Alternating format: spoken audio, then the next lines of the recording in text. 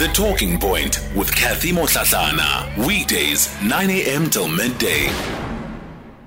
All right, we continue the conversation on The Talking Point. Lionel Makokotlela, founder of Financial Wise Corner, he joins us now to pick up on our consumer talk. And Lionel, good morning to you.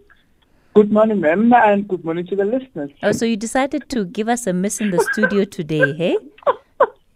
I knew you were going to go there. No, you know what? We're not worthy of your presence, hey Lionel. No, it's fine. It's okay.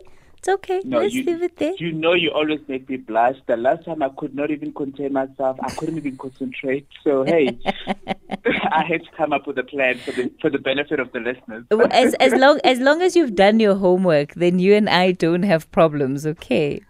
I did, and sorry. Yes, you can go ahead. No, I said I did, but oh my goodness, the homework actually just unearthed another layer that is actually challenging the institution that we are actually going to talk about today. And it's very much concerning given the fact that this institution is one of the brick layers of our country. And the really concern that I have is with regard to them not being able to pay out monies that are actually due to people, and now how is that going to actually affect the overall economy as well as the litigation process that might actually be taken against them. So, but we will actually get into that as soon as you give me the green light to actually start talking about it. Lionel, you have all the green light you need, and of course, the homework that we had talked about was with the Road Accident Fund, and it was an issue that was raised by one of our listeners, and it was really about being able to access monies to claims that people had submitted, and it led to all sorts of questions being asked about the state of the Road Accident Fund and what it is that they're currently able to do and why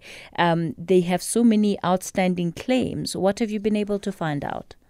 Okay, what I've actually been able to find out was that last week Friday, on the 30th of September, Judge Norman Davis actually dismissed RAF's application to restrain Auditor General from disclosing her report and opinion to Parliament. And what was actually contained in the documents was that RAF's liability amounting to more than 300 billion. That is actually a liability. And now RAF not only did that, but subsequent to that, they've actually just announced to their employees by issuing out Section 189 notice to employees. Basically, this notice is just to inform the employees that they are actually going to be embarking on a consultation process where retrenchment process is actually going to be proceeded with. So these are quite concerning given the fact that if then they are going to be retrenching people, you can then now imagine what is actually going to happen to the intellectual property of the institution, because there were other people that might actually be working on files and being passed on to someone else, and then the very same person that the file get to be passed on to, they now need to read the file. So there's just going to be a pile of work that is probably going to be stuck in the system, and the main person that is actually going to suffer is either the families that are actually looking for money from RAF, insofar as what is constitutionally supposed to be done whenever a loved one actually passed on the roads on our roads.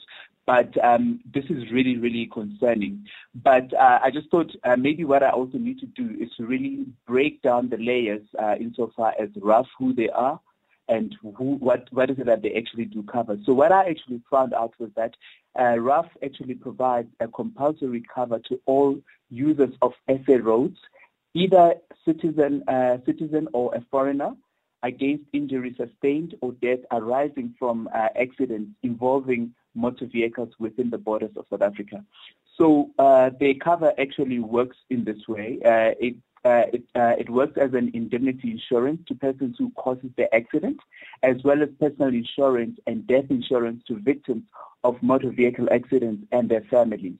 So this is where then the problem comes in, because if then the retrenchment process takes place, what is actually going to be now their excuse is going to be that they do not have resources in terms of human capital. And that is always going to be the case that is actually going to affect families who are actually now awaiting payouts insofar as what is actually rightfully due to them. So those are just some of the things that we really need to now start looking as a community, as South Africans, to really now see what is it that we can do in our own individual capacity to really put pressure on government to ensure that people are actually going to be looked after